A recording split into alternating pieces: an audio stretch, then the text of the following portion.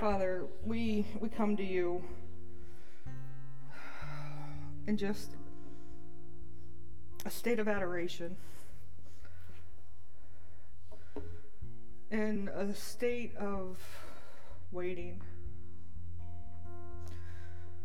Maybe some of us are waiting for this season to pass. Father, we are here as we feel your tangible spirit right now. Soften hearts, open ears, and let my words be yours. Father, we thank you that yours is the kingdom and yours is the power.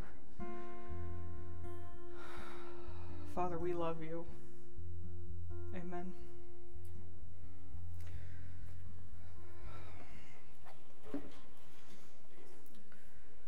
Well, good morning, Regen. If we have not met yet, my name is Amanda Patterson. I will not make that mistake again. I am Regen's tech leader, and I also get to be on, Julia, you're still attached. I get to be on the preaching cohort here. This Advent, we have been discussing making sad things untrue. The quote that came about when Gandalf came back from what they thought was death, it's posed as a question. Is everything sad going to come untrue? As Dick has been teaching, and what I'm going to echo today is yes, Sam, everything sad will come untrue. In 2015, Disney Pixar released a groundbreaking movie, Inside Out. It was a movie that took a look at the emotions inside our heads and how they controlled things. In true Disney fashion, this movie was about so much more than a girl going through a bunch of life changes, from moving to a new town, leaving all of her friends and her hockey team, and even her childhood home, leaving that behind. It really taught us some things about emotions. And in this movie, joy is the first emotion and kind of the one in charge most of the time. She runs things so that Riley, the child at hand, is always happy. Things are fantastic. Though we do sometimes see anger, disgust, fear, but rarely do we see sadness. And as the movie goes on, Joy seems to be losing control of things. The core memories that she used to control have been touched by the hand of sadness. And it seems like sadness, who has been shoved into the corner, is coming to the forefront. And Joy does not want this. I won't spoil the whole movie for you, but if you haven't seen it, I suggest you see it. But it made me think, how many of us shove our sadness into the corner, trying to keep joy at the forefront of our lives? In the book of Revelation, chapter 21, where we've been studying, we see the glimpse of what this new heaven and new earth will look like. In Revelation 21:1. Then I saw a new heaven and a new earth, for the old heaven and the old earth had disappeared, and the sea was also gone. I saw the holy city, the new Jerusalem, coming down from God out of heaven, like a bride beautifully dressed for her husband. I heard a loud shout from the throne saying, "Look, God's home is now among his people. He will live with them, and they will be his people. God himself will be with them. He will wipe away every tear from their eye, and there will be no more death or sorrow or crying or pain. All these things are gone forever." All these things gone forever. Wow. That's kind of incredible to think about, a time where everything we keep inside of us will be gone. Today, the sad thing that I kind of want to make untrue is grief. But I want to look at grief in a way that makes us uncomfortable. I mean, more uncomfortable than the 21st century American church already is. But grief is so much more than the death of someone. And as a Cleveland Browns fan, I've had a lot of experience with grieving things that are not death. Has anyone ever had to grieve the loss of your hopes and your dreams? Maybe you've had to grieve the loss of a relationship or friendship. Maybe a job, what used to be. The loss of a church you thought would always be there. Or even the faith you thought you had. These are all legitimate losses that I feel very often get overlooked, even scoffed at, because, well, there's not anything there, nothing's tangible. People can't see these things that are gone. It's so easy to let someone grieve the loss of a person.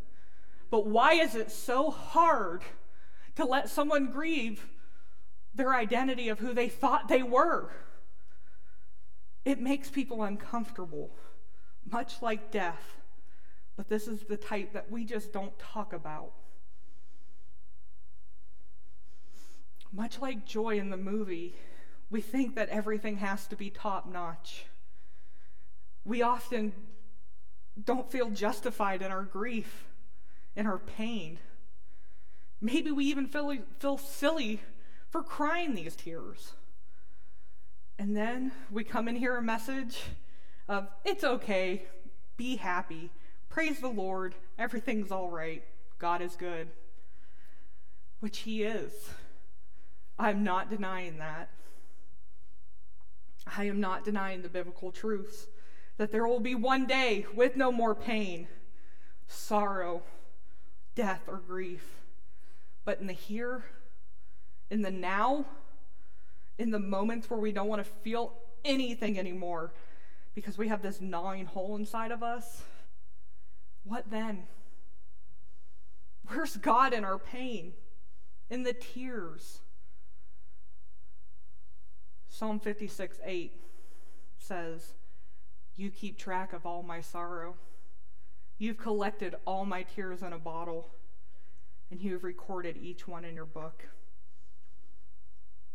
In this verse, God reminds us He isn't just concentrated on the joyous parts of our lives, but every single aspect of it, the nitty-gritty.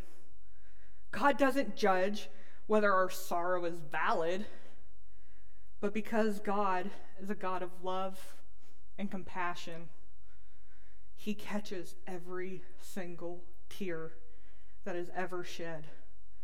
And it doesn't matter how big or how small, how trivial or important your sorrow may be. Jesus came down and suffered so that we could call on a high priest who understands. When Jesus was here, He wept. He cried morning tears. He weeps with us and collects our tears.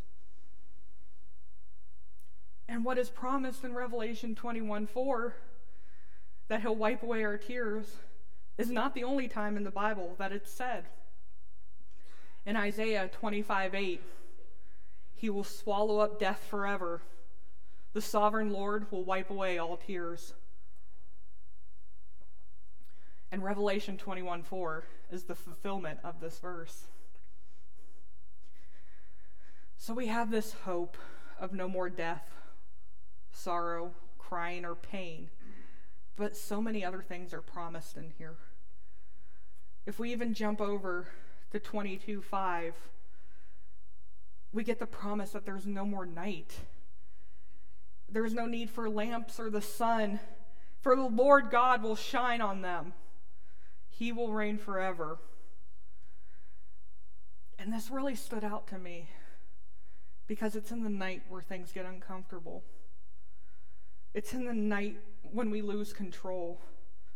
Darkness falls, and we're simply alone with our thoughts. In this new heaven and this new earth, all will be made right. The original curse of sin that was brought through in the Garden of Eden will now be reversed, and this land will be a new Eden, where the Lord will reign forever. Without this promise, it's really scary. But God promises a time with no more night, where his light will shine forever. So as we're sitting here, probably really uncomfortable, thinking about your darkest nights, your hopes and your dreams, your relationships and all the things of what could have been, where's the grief at in your body? Is it in your shoulders, all tensed up and stiff? Maybe it's in your chest. Maybe the grief is so bad you just want to rip your heart out. For me, my grief always hits me in my stomach, to the point of rising up and causing a lot of other health issues. What would it be like to not have that trapped in our bodies anymore?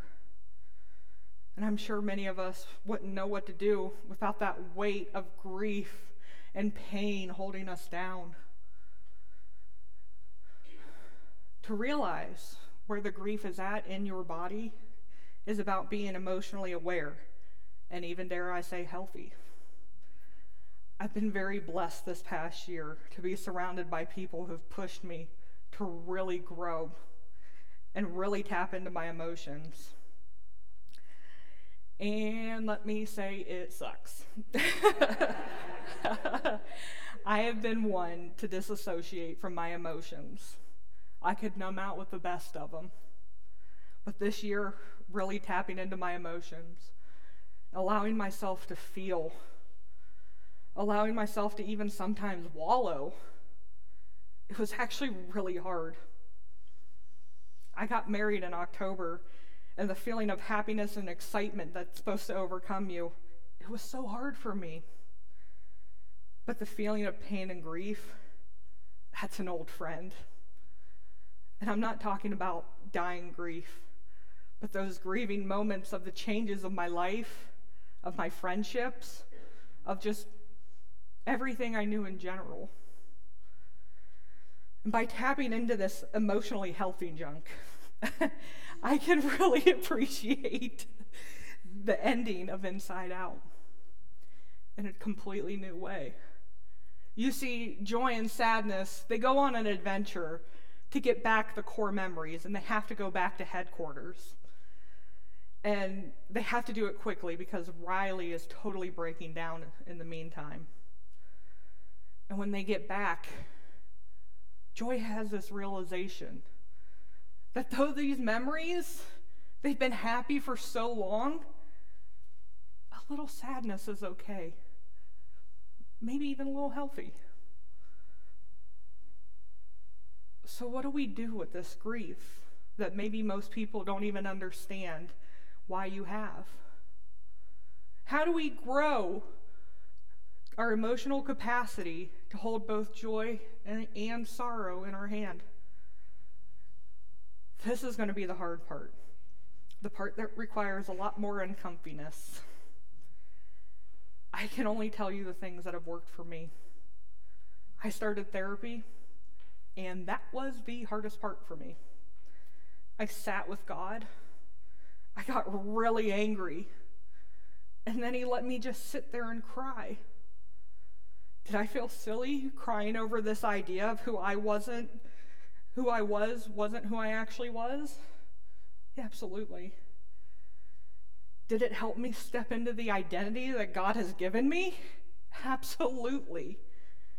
I did small groups that happened to be focused on emotional health. Thank you, Rita. Those amazing people who pushed me to grow, yeah, having support around you, that's one of the key ways to grow. You can't do this on your own. Though we know that we're never alone. Jesus is with you every single step of the way, collecting your tears. Even if it feels like you're in the darkest part of your life, when it feels like everyone has left you, when it feels like the only place to go is to that bottle, that person, maybe the website late at night. Just when you're so numb to things and you have to feel something, he's right there with you, crying the tears, bottling them up, feeling that same pain. We have a Savior that knows what we're going through, and he wants nothing more than to sit with you. Let's pray. Father, I thank you that we have a high priest who knows what pain and sorrow is like. Father, I thank you that you allow us to sit and to grieve the things that some people might find silly, but we know that you care. Father, I thank you that you give us support. And Father, I pray for the person here thinking they can do it on their own. Let them know that they have a family surrounding them. In Jesus' name, amen.